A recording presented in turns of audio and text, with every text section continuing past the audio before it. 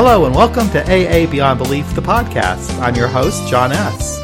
Today I'll be speaking with Pat N. from Olympia, Washington.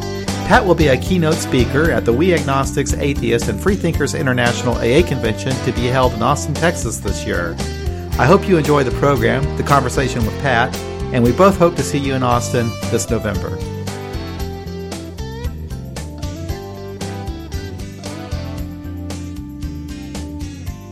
Hey, Pat.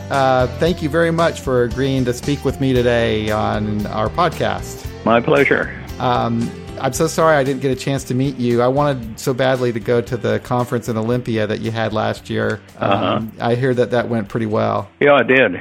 Roger was out there with people. For a bunch of amateurs first time out, we were satisfied with it. There are a lot of things we'd do different. Yeah. Well, I thought what we might want to do, Pat, just as a way of getting to know you, would you like to tell us a little bit about your story, about what got you into AA and what's going on with you today? Sure. Where to start? I was born in Helena, Montana, by the way, in 1934, a few months after, I can't remember exactly whether it was a few months after Bill got sober or a few months after he met Dr. Bob, but anyhow, they were getting ready for me. And my parents had apparently been drinking alcoholically during the 20s, that's my understanding, when there was no AA, but they'd stopped drinking somehow, I don't know. So I grew up in a house where people didn't drink. It was not prohibition-oriented, but they just didn't drink until my mom's later years when she, I think, relapsed. When I was 16, I was working. I grew up in Washington, D.C., actually, but I went back and I was working in Montana in the summer of 1950, I think, and got drunk for the first time. And it was an interesting experience because for the first time in my young life, I really felt relaxed. I felt like an okay person. I felt like a member of society. There was a hole I didn't know I had in my soul that alcohol filled. So even though I got sick as a dog, I certainly wanted to do it again, and I continued to do so. And it wasn't a major problem for a few years, but when I was eventually employable and had a profession and could afford to drink, when I could, I drank pretty steadily. Many times, of course, I got drunk, and blackouts came fairly early. But anyhow, by the time I had a mortgage and a wife and 3 kids, I was really in a lot of trouble. I was doing a really poor job of my job. My marriage was a shambles, and I was really neglecting my kids. They were teenagers by then, and I simply was not meeting their needs. So I had all the shame and guilt stuff that goes with the disorder, and I was just stumbling along and not doing very well, but I knew I was in trouble, and I knew what the problem was. But I couldn't seem to do anything about it. Tried, swore off daily and drank daily. So it's not really a very unique story. Most of my problems were kind of minor. Back in those days, at least where I was, they didn't enforce DWI laws, and I talked my way out of those kinds of scrapes a couple of times that I remember. Anyhow, eventually, I went to see a friend of mine who, I was a counselor by trade, of all things, and I went to see a friend of mine who was a counselor who had a private practice. And the second time I met with her, she said, "I can't help you as long as you've got a bottle under the seat of your truck." And but I want you to talk to my husband, who I knew was in AA, and he took me to my first meeting. And the way I think of it, the first really big event in my life was discovering alcohol, and the next really biggest event was that first AA meeting. Because these were folks of all ages and genders and backgrounds and experiences, but they were telling my story in so many words. And I knew that I was where I belonged, and I said at that meeting, I said I was an alcoholic. Well, I spent some period of time, a few months, I think, but I don't really remember, going to meetings and not drinking for a while, and then I'd feel cured, or I'd feel sorry for myself, or whatever, and so I'd drink again, and then I'd get, in and out, that sort of thing for a while. And finally, in February of 1980, I slid off the road. It was an icy night, and I had never lost control of a vehicle in my life. even when I was driving drunk all those hundreds of miles. And for some reason, that was my bottom. Mm-hmm. I threw the bottle out of the truck, or the car, I guess it was, and called my best friend, who was a Pentecostal Christian, interestingly enough, who didn't drink. Mm-hmm. And he came and kind of rescued me, and I got through the night and started going back to AA, and I haven't had a drink since. So that's the short form. Okay. And so how did you, so you were going to traditional AA when you first started out? Yes, that's all there was. Mm-hmm. This was in a small city in Washington called Yakima. Mm-hmm. And there were quite a number of meetings, but they were all traditional meetings. Right. And so they all read how it works, mm-hmm. and they all ended with the Lord's Prayer and so forth. But the overall atmosphere, to my thinking, was entirely different than it is now from the regular meetings that I've attended. Right. Everybody kind of said, yeah, these are the 12 steps, that's what you have to do, and so forth and so on. Mm-hmm. I was never really comfortable with them, but that's what the people were doing, and it's the people I wanted. Right. It's the people who got me sober, and I think I'd wanted to be a member of the human race for a long, long time, mm-hmm. and all of a sudden I had a chance. Right. And it was hard because, the thing I know about folks getting sober is that here you are, your mind's getting clear, and you have to face the fruits of all the stuff you've been doing for the last few years. Mm-hmm. And so I had an awful lot of issues to deal with, and I couldn't drink to get away from them. So it was a struggle, but the people were there. Yeah. The people were there. That's the toughest part about the early part of recovery, is that all the crap from our drinking still has to play out for a while. And then gosh, people in early recovery are my heroes. Mm-hmm. Because I was being heroic, frankly. I think anybody in early recovery is. Yeah. Now it's just, it's cinchy now to not drink. Yeah. Yeah. I mean, we were talking in our meeting today that, there are some fairly new people to AA anyway, new to sobriety. And that's the toughest part, is that you got all these problems from your drinking, and you just want to shut your mind off so you don't have to worry about it. And alcohol is a great way to kind of numb your mind. Yeah, it's like basic training. You think you're going to die any minute, and they say just keep your head down and keep doing it. You'll be okay. And indeed, eventually, if you don't drink, you are okay. Mm-hmm. But it was the people in the meetings that you were connecting with. Absolutely. And I got a home group pretty fast. I never had a sponsor. I asked a couple of guys, and it was interesting because both of them, the fellow who took me to my first meeting, and also a priest who was a member of my home group, I asked them to be my sponsor, and each one of them said, I won't be your sponsor, but I'll be your friend. Yeah. And I did not understand that at the time. I think I understand it now. Yeah. But in any event, I never had a formal sponsor. There was another newcomer, and we had totally different backgrounds. He'd killed people on one thing or another. But we were both dead serious about getting sober, and we just kind of hung out together and clung together and tried to figure out how to stay sober, and somehow the days and the months began to accumulate. And did you say it was 1980 when you were starting out? Yeah, that, right. Okay. And how long were you going to meetings this is a small town area in Washington State? Well, a couple of years later, maybe 2 years later, my marriage had ended mm-hmm. of cirrhosis of the relationship, and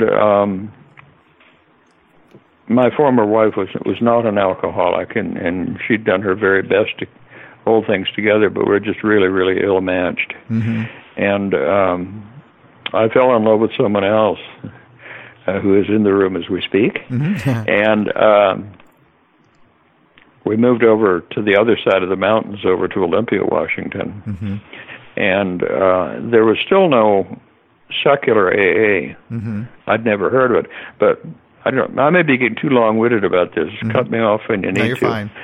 Okay, I had a brother 2 years older who was in sobriety at that time. As a matter of fact, he just died in July with 50 years. Oh.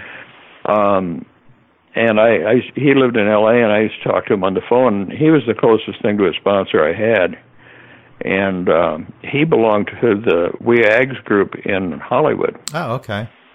Which, as you know, was one of the first. And Yeah. matter of fact, Charlie, what's his name? Charlie P. Polachek.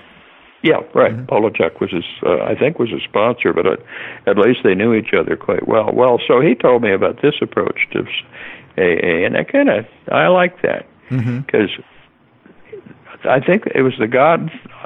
Well, let me back up another hair. I had 16 years of Catholic education, and at one time I was a Presbyterian elder. Okay. So it's not that I had no background in religion or in Christianity, but by this point in my life, I just really wasn't believing things like that anymore, and I could not buy the God part of the 12 steps and so forth. Okay. And so when he told me about this We Ags group, I thought, oh, that's pretty cool. And one day at a meeting, I looked across the circle during the Lord's Prayer, which I never said at that point. I saw this other gal, Judy, and she wasn't saying it either. So after the meeting, we got together, and I said, we need to have our own meeting. And I told her about Dick's group in L.A., and she said, let's do it. So we did it, and that's how the group got started here. Well, that's interesting. When was that? I wanted to add that my wife, my present wife, who is not alcoholic, but is not active in Al-Anon, but is totally Al-Anon in philosophy, used to go with me some of those early meetings, and we'd be the only ones sitting there. But eventually it grew and prospered, and it's doing well now. So how long ago was that you all started? I'm not sure. I think it was 25 years ago. Oh, my goodness. Yeah, so it's been around a while. And then one of the fellows who was quite active in it really liked noon meetings better, so he got 3 noon meetings started locally. Okay. At a restaurant. And then a couple, 3 years ago, some of us started we were kind of interested in LifeRing. Are you familiar with that? Yeah, I am. With their approach, and we said, well, there's no reason that an AA meeting couldn't choose to use that format. Correct. And so we started another evening meeting, and we are not a LifeRing meeting, and we don't really follow that format closely, but it is more like just a bunch of folks sitting around the fire talking. Yeah. How does that work? Anyhow, a lot of secular meetings have developed because of that. That approach, I think I know what you're talking about, because I know of another agnostic group in Omaha that does that. And basically... Oh, really? Yeah. Is it where you everybody goes around, they touch base about where they are for that week? Is that how it works? Yeah. Okay. Yeah, right, exactly. Yeah. And of course, it just evolves into a general discussion, and there's just, 6 to 8 of us who attend with any regularity, and we know each other pretty well. But we're kind of lucky because we're close to the one of the state's work release programs for prisoners, and they're allowed to walk to our meeting, and so we do get some of those folks. Oh, good. And so that's kind of cool. Yeah. Well, I didn't know that had been around for so long. And also, I was kind of curious because when you started in 80, was AA different in 1980 as opposed to now as far as being less dogmatic? I think so. I was still going, of course, to regular AA meetings, and I still have to some extent over the years. I only go to 2 meetings a week now with any regularity, both secular.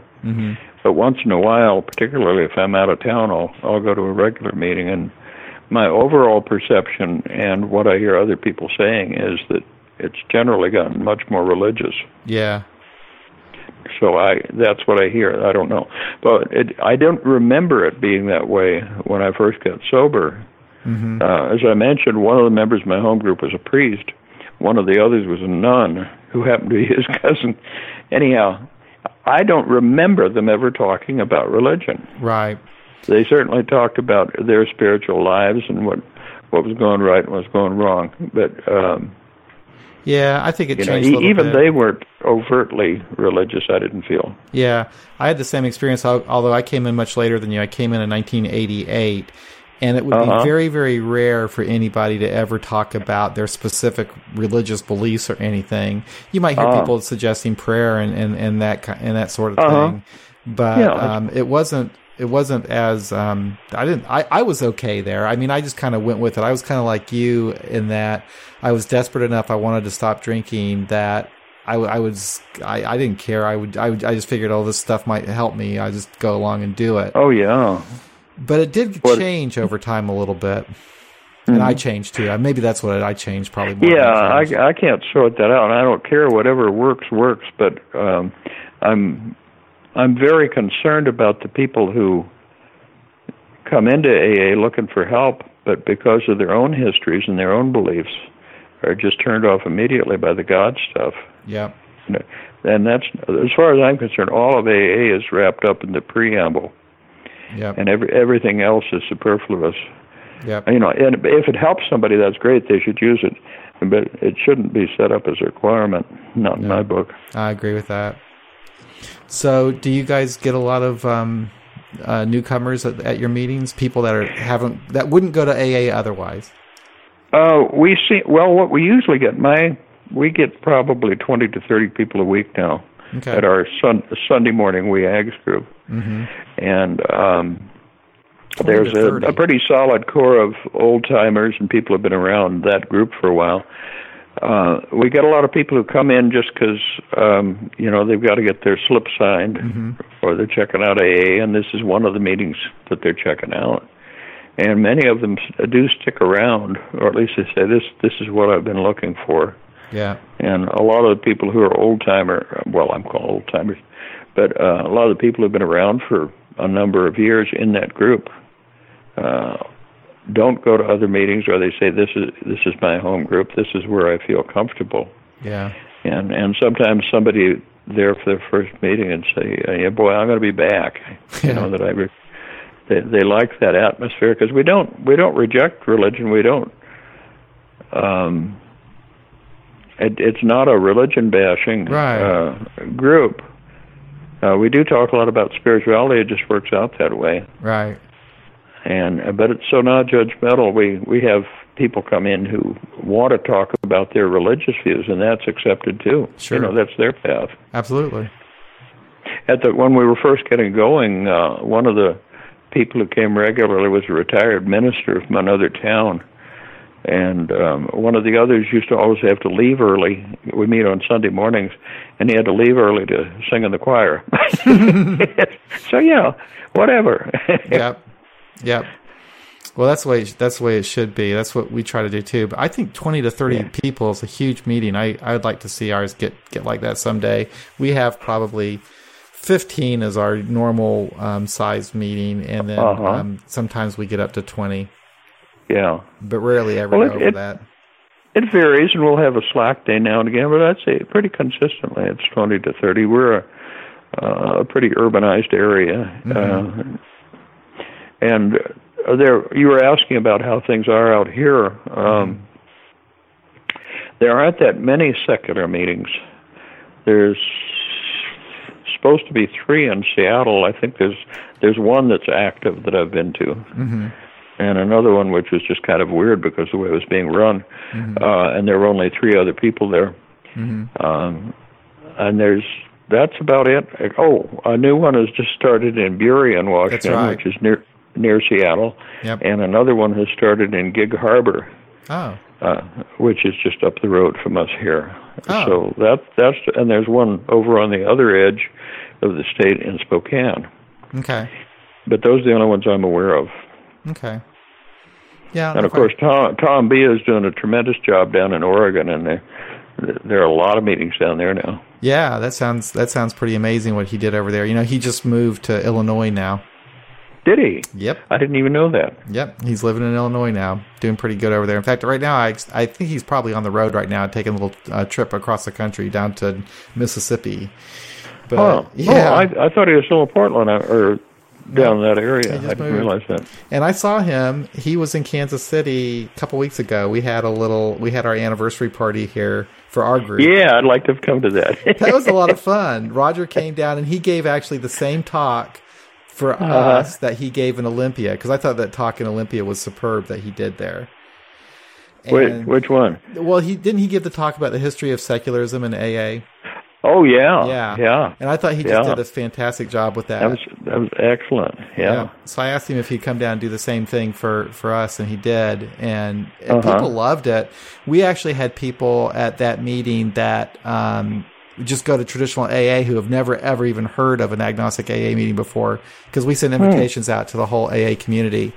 And every single person loved it. Every single person found it interesting and fascinating. And oh yeah, it really is. Mm-hmm.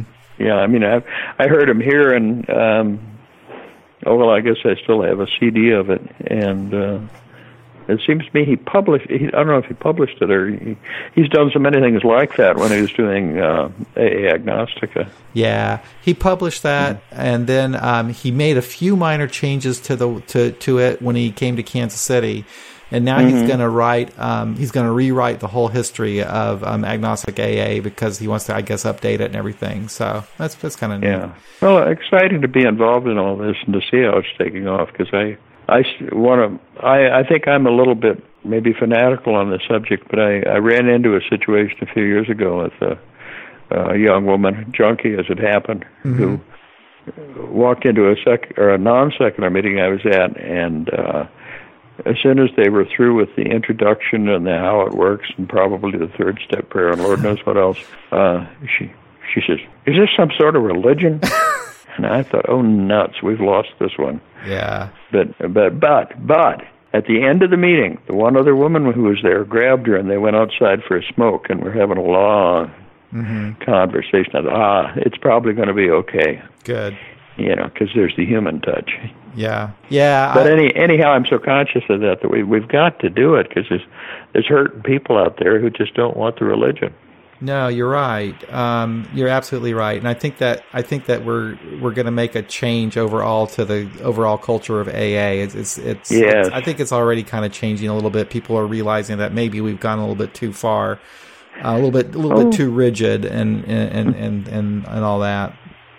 Well, it's interesting to me. We started. We didn't know what to do about the Lord's Prayer, except we didn't want it, and so we decided to use the commitment, whatever you want to call it, the commitment or the statement of principle. The when anyone, anywhere thing, and so we did that. And now I notice I do go to the occasional non-secular meeting around here, and by golly, they're using it too. That's good. Not around here. The Lord's Prayer is dying out here anyhow. At least in not my here. world. It's not. It's not at all here. It's still. Oh, it's a lot tougher in the Midwest and the South than it is out here. Yeah, I would say this isn't called the left coast for nothing. That's true. That's true. That's true. People, I think it's more that it's just kind of traditional for people to say it, and they're not really thinking about it. Yes. And they, I don't know. But yeah, I'm getting pretty tired of the Lord's Prayer. But more than anything, I'm kind of like you too about thinking about the new people come in, especially people in their 30s or 20s who, I mean, they're much different than they were when I was coming into the program. They have more information. They have a different language that they communicate.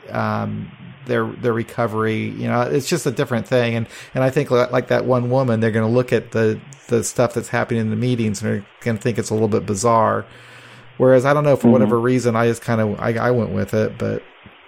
Anyway. Well, yeah. And we didn't really have any choice at that time. No, it's true too. We didn't. And maybe we weren't quite as confident or well informed and didn't know that we could just walk out. But there was nothing to walk out to.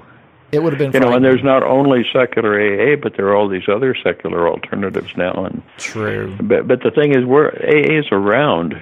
There's always AA available, and that's why I think it's more important to try to change AA than to just stimulate things like LifeRing and Smart Recovery and so forth.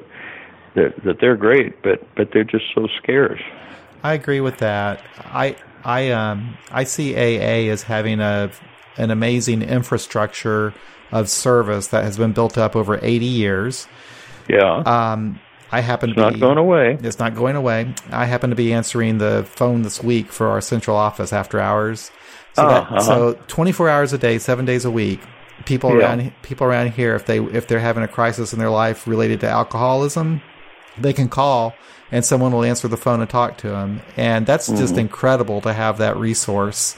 Yes. And to have all these different groups all over the country. So I think it's definitely worth staying in and preserving and saving and changing, I guess. Saving, I don't know. Well, you never know. I hope it's helping keep me sober anyhow. Yeah.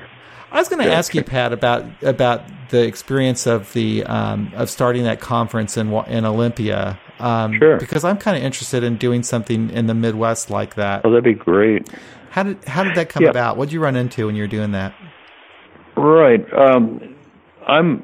We're going to do hopefully there's going to be a panel in Austin on that. Jerry F. from Phoenix and some other folks put one on down there in last November, and then we put ours on in February. And I would really like to see regional get-togethers, maybe in the alternate year when there's not being an international convention. Anyhow, a couple of us, I guess 3 of us from my home group got to go to the one in Santa Monica. And, of course, just loved the experience and just got talking about it. And some folks who hadn't gotten to go also talking about it and just said, why can't we do something like that? Not just a local meeting, but sort of a regional kind of, have it local, but make it regional and encourage people to come. So that was the genesis of it. And it turned out there were 4 of us who wound up doing most of the work because we were all retired and we could meet during the days and we didn't have jobs to go to. And so we just took whatever experience we'd had in other kinds of groups and put it together. We'll have a handout on it in Austin. Some of the things we learned and some of the mistakes we made and some of our recommendations. But it's entirely feasible. Yeah, I'll definitely attend that panel because I'm real interested in that. Good. So you had was it a one-day conference? Is how you did it? Yeah, that's one decision we made was that since we were just appearing in the heat, we kind of thought, well, folks who can drive go to the thing and then go home. It cuts down on the expense so much for the individual. True. Plus, as a committee, we wouldn't have to make all kinds of arrangements with hotels and things like that. Right. As it turned out, we had about, I can't remember now, was it 78? I think there were 78 to 90 people there. Pretty good. And I think 12 of them stayed in town the night before. There was a hotel just a couple blocks from where we met, and they did give a little discount. So a bunch of people, maybe a dozen people, stayed there, and 3 or 4 stayed over Saturday, the same night too, the night that we ended. But the bulk just drove in for the day, and we just figured we weren't trying to get people from all over, although it turned out we did. We had somebody from California and, of course, one speaker from England, and so forth. But it was mostly local. Yeah. So, and what? I'm sorry. Excuse me. It was regional, I don't mean local around Olympia so much. Right. So, what did you do there? Did you have they're doing in Austin where you had panels and workshops and speakers? Yeah, we had mostly one large group kind of things. We really only split up once. That makes sense. Yeah. But I think it might have been more interesting if we'd had more variety. And that was one of the recommendations we got from people who attended. It was good. We had a lot of great speakers. Roger was there. And so a lot of it was very good. And it's mostly the experience of meeting similar people. Absolutely. And knowing that you're not alone. Yeah. And getting ideas or motivation. Yeah. That's what it was about as far as we were concerned, was to, number one, let's get together because it's fun, and number two, maybe people will be encouraged to start groups of their own at home. Absolutely. That's what I think is the best thing about these conventions. When I went to Santa Monica, we had already started our group in Kansas City, but it hadn't been going for very long. I was still pretty new to all of this. So I was pretty I don't know. It was a very moving experience for me to go to Santa Monica and to meet all these other people like me, and that were interested in AA and interested in starting meetings. And it was pretty life changing, I think, to a certain extent. But you know what? There were a lot of meetings that started after that conference too. Oh yeah, it was a real kickstart. I think Pam and Dorothy did a great job, and I thought that they had a very good array of activities, and panels and things like that. We didn't do so much of that, as it turned out. It was more, and partly we felt time constraints because we knew people had to drive home. Right. And right. So if it were a 2-day thing, it might have been a little different. But then we would have lost people who couldn't come for 2 days. So just the local committee has to decide. Well, what do we think would work in our situation? And yeah, I think that if we did one here, we would probably start with just a 1-day convention. I'm thinking that we would probably try to rent the facilities at our church again, like we did for Roger's thing, because that worked out pretty well. And it was not that expensive. We didn't charge anybody for that little thing because it was our anniversary. But did you sell tickets for Olympia? Yeah, we charged. I can't remember what we charged. I think it was $25. Okay. We did not have scholarships. We just didn't want to get into all the issues that brings up. There was one woman who simply couldn't eat what we had for lunch, and we gave her a little break on the price. Yep. And we actually wound up with a surplus, $200 or $300. Okay.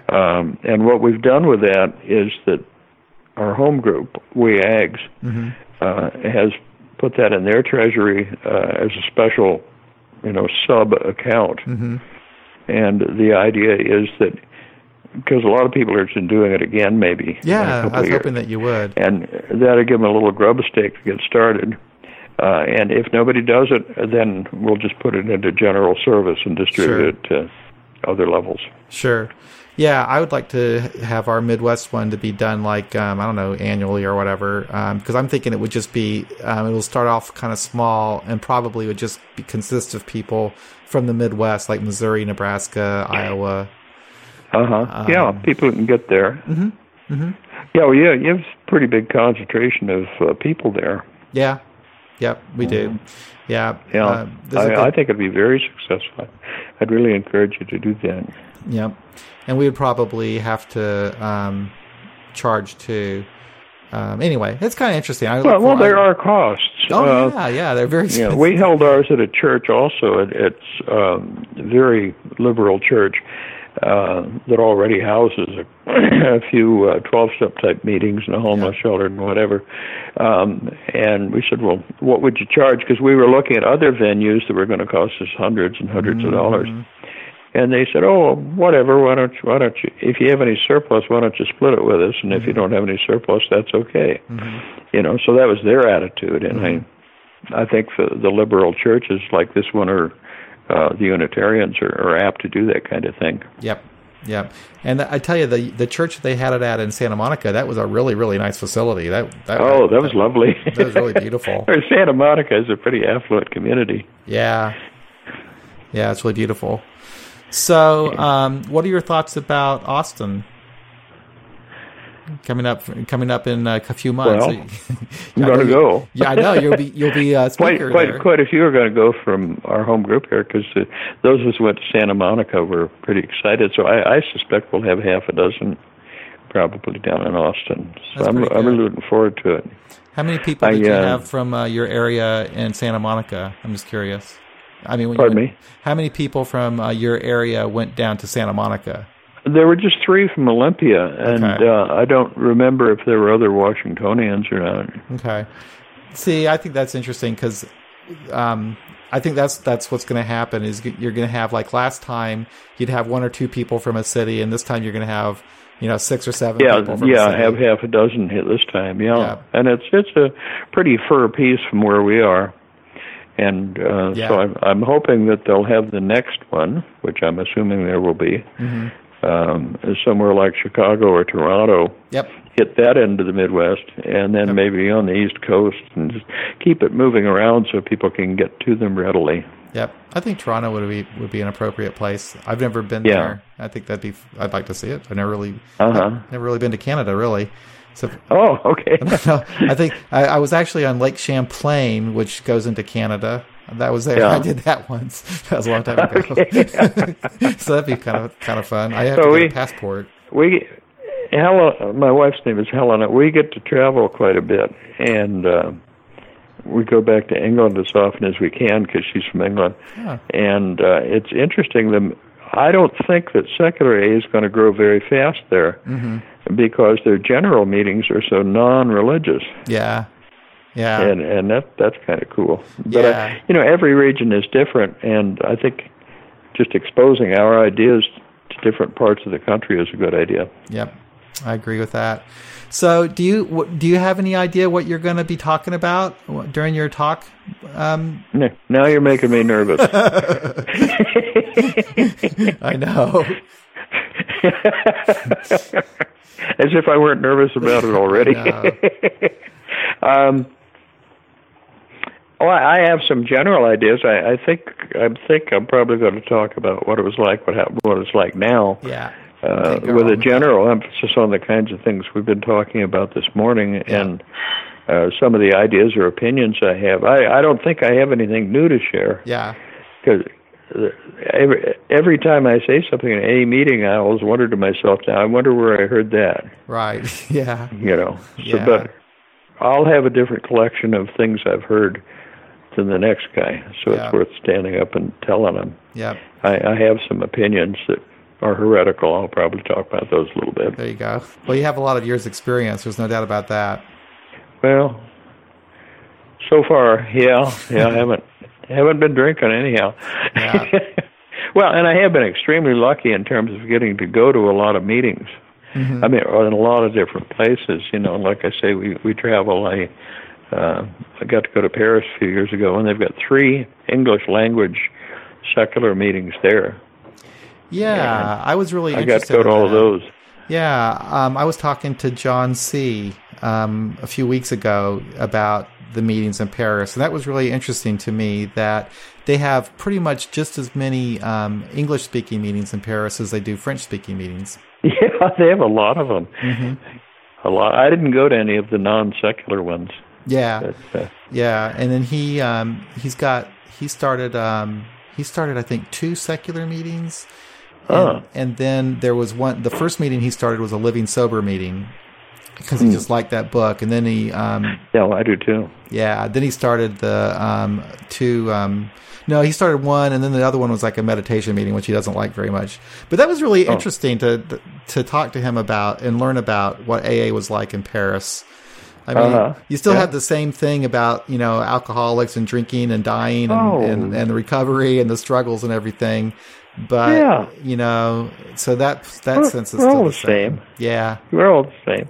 Interesting thing about the meditation meeting, I went to that, is it meets in a Communist Party workshop. Oh, really? Where they make signs and things. Isn't that funny? That would raise lots of eyebrows in the States, but yeah. So you went to the meditation meeting that he was talking about in Paris? Yes, I did. Oh, wow, that's funny. Yeah. And I enjoyed it. They would play a guided meditation tape for 15 or 20 minutes, and then they turn the lights back up, and then we'd have a discussion, and it was a good meeting. Yep. But they're all good if people aren't drinking. That's true. I think there would normally be 8 to 12 people at that meeting. One of the others was even better attended. It was down in the basement of a community center sort of a place. And then the third one we only went to once because it's so bloody hot. Yeah. And then it wasn't a well-ventilated building, but it was fine. It was half dozen people in an office setting. And yep. It's always good if people are staying sober and talking honestly. Yep. Yeah, I hope to do a little bit of traveling after a while. My wife and I want to travel more. Right now we travel maybe every other year. We'll go someplace, but it's always in the United States. Sometimes we want to go over to Europe. My wife is crazy about England. She went to England. Yeah, she went there when she has a cousin. Her cousin is English. And was raised there, and so she spent a summer there when she was young and fell in love with it. Fell in love with the country, so she wants to go back. I am too. Yeah. Well, and since my wife's from there, we get back there just as often as we can. Mm-hmm. I was active in the Red Cross for a while too. I don't know how they're organized now, but they had a national disaster setup where for the really big events like what's going on in Louisiana now, they could call in people from around the country because the local chapter would just get overwhelmed. Mm-hmm. And I got to do that for a few years, and so I got to attend meetings wherever I was at the moment. So that was a fortunate thing for me. Yeah, it's I've been to a meeting in Omaha, but this was probably 10 or 12 years ago. Yeah, and it is kind of fun to go to those meetings in different places. I never did that too much until recently. I guess early on I went to some meetings in Florida and California, but I went to this meeting in New York. I guess it was last year when my wife and I were there, and I really enjoyed that meeting. And I still talk about it all the time because New York City. It was just, and it was not a secular meeting. It was just a regular AA meeting, but it was really a very nice meeting. And it was not. You wouldn't think. It wasn't very religious. They did close with the Serenity Prayer. But the people there, they weren't talking like a lot of the meetings around here. It was just very, very, very nice. But the way that they did the meeting, I liked the format. In fact, we actually did that at our Saturday meeting today. What they did is, rather than read something and everybody go around and talk about it, they had a woman come in who spoke for like 10 or 15 minutes, and then everybody went around and kind of shared based upon what that person talked about. That's a very common pattern. Some places we get to spend some time down around San Diego, and that's a very common model down there where they'll have a person share for 10 to 20 minutes, and then people talk. And normally they will respond to whatever the speaker said, but not necessarily. Yeah. If they have something else more urgent, they're going to talk about that. But that's a good format too. I like it a lot because our meetings, the way I grew up in AA, it was always you read some from AA literature and then everybody goes around and talk about it. So that's all I ever knew. But sometimes it gets a little bit stale when you just read the same books over and over. It's like you become kind of almost conditioned to like, okay, I know what I'm going to say about this particular topic. But like today we had this person who we just said, okay, you're going to talk for 10 or 15 minutes. And a very, very interesting conversation ensued from that I think was different than from what our normal reading would have been. I really liked it. So when they do that around here, they usually call it a speaker meeting. Is that the term that's used in the Midwest? Well, yeah, but the speaker meetings are usually like there isn't any discussion after that. So if you go to a speaker meeting, they're usually I see. It's just the speaker. Just the speakers. Just the speaker talks. But this one is a little bit different, where the person talks and then everyone else gets to talk also after the speaker. So yeah, it's not a bad model. Also, what happens is you wind up people asking somebody to come be the speaker from your area, and I think it increases communication among the groups that way. Yeah, there's actually an agnostic group who, I think they're actually in the Midwest, who actually reached out to other just regular AA groups to have speakers come to their group. And I thought that was a good idea because it is kind of a nice way for us to kind of, I don't know. I don't think that. I think it's good to kind of reach out to the traditional. That is a good idea. I think so. Because when we had the people out here, because Agnostic AA is fairly new, I guess, in Kansas City anyway. So there's a lot of people that might have been somewhat skeptical, not really understanding what it's all about. But when they come to meet us, they see that they're basically the same. I mean, they're doing the same things that we're doing. Yeah, so that's a good idea. Thank you for mentioning that. I'm going to bring that up in my group. Yeah, or my home group. Well, like you say, I went to a meeting in Victoria, British Columbia, on Vancouver Island.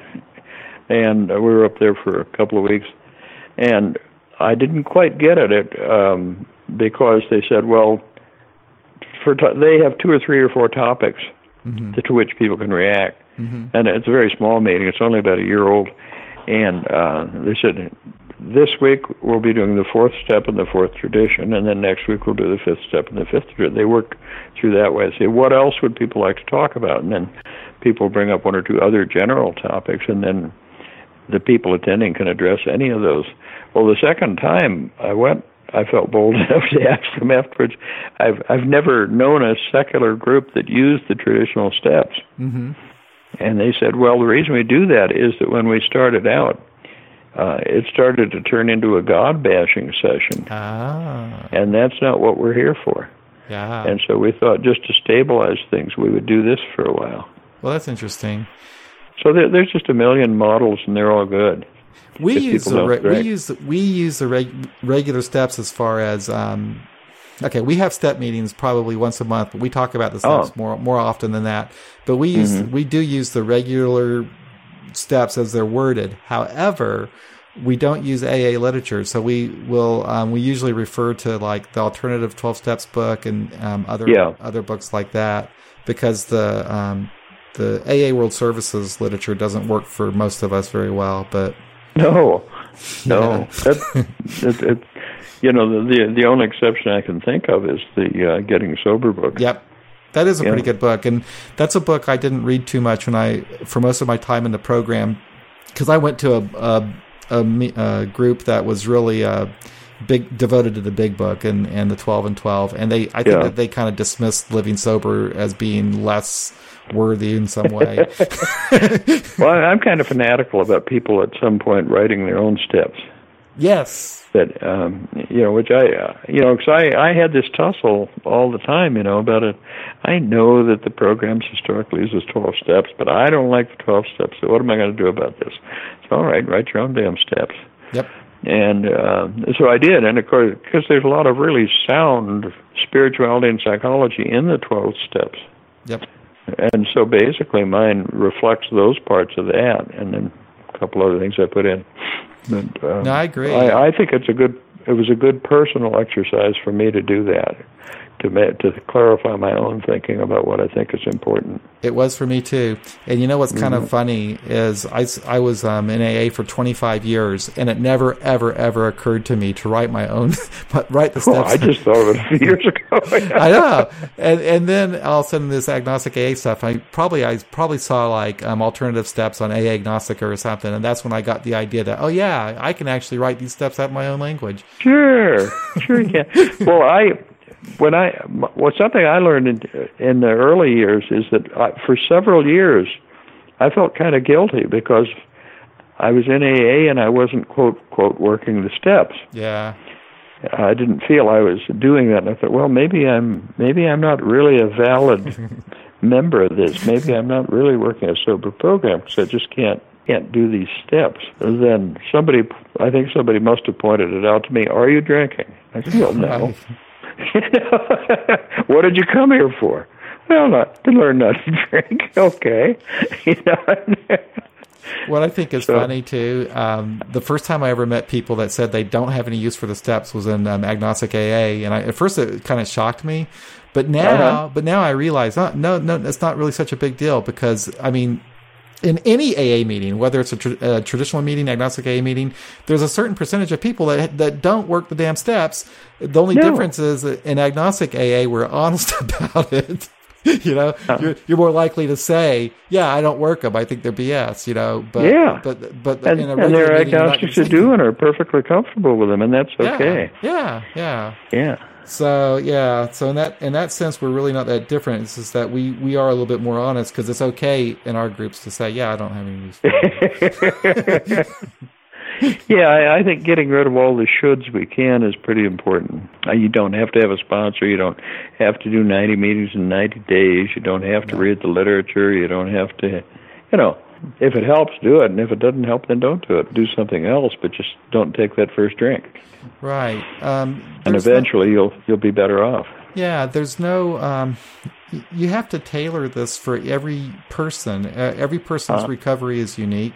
There isn't a one-size-fits-all approach to everybody. Absolutely. Everybody has to find their own way. So, anyway. Even though we have all of these commonalities, it's our experience that's common, I think. It's our experience with alcoholics is common, and I think that, if we get to AA, most of us have some kind of experience in common as far as when we start asking for help, but other than that, there's some differences, I guess, as you go through from there. But, well, I really enjoyed talking to you. I look forward to meeting you. Oh, gosh, I have too. It's always good to talk to other folks in the program, whatever the reason. I love these podcasts. I get emails from people occasionally who don't get to go to Agnostic AA meetings, and they value these podcasts because it gives them an opportunity to hear people who talk about the program in their own language. Yeah. So it's good for them, but it's also good for me. It's every time I talk to somebody on one of these podcasts, I get to know that person a little bit better, and I get to. It's like an AA meeting for me. It helps me. So yes, absolutely. So thank you for that. Yeah. Well, I'm hard of hearing, so I don't relate all that well to audio stuff. Oh, okay. So I've never really gotten into podcasts or books on tape or that sort of thing. I can do it, but it's work. Yeah, well, good news but for I'm you. certainly going to start looking up and listening to some of the ones you've done with folks. Well, we're starting to put transcripts out now, written transcripts for each podcast, so you can actually read. Yeah, I know you have, and that's great. Yeah, we're going to start doing that more. Often. Now you're managing Beyond Belief. Yeah, Doris. Yeah, that's been a real asset, I think.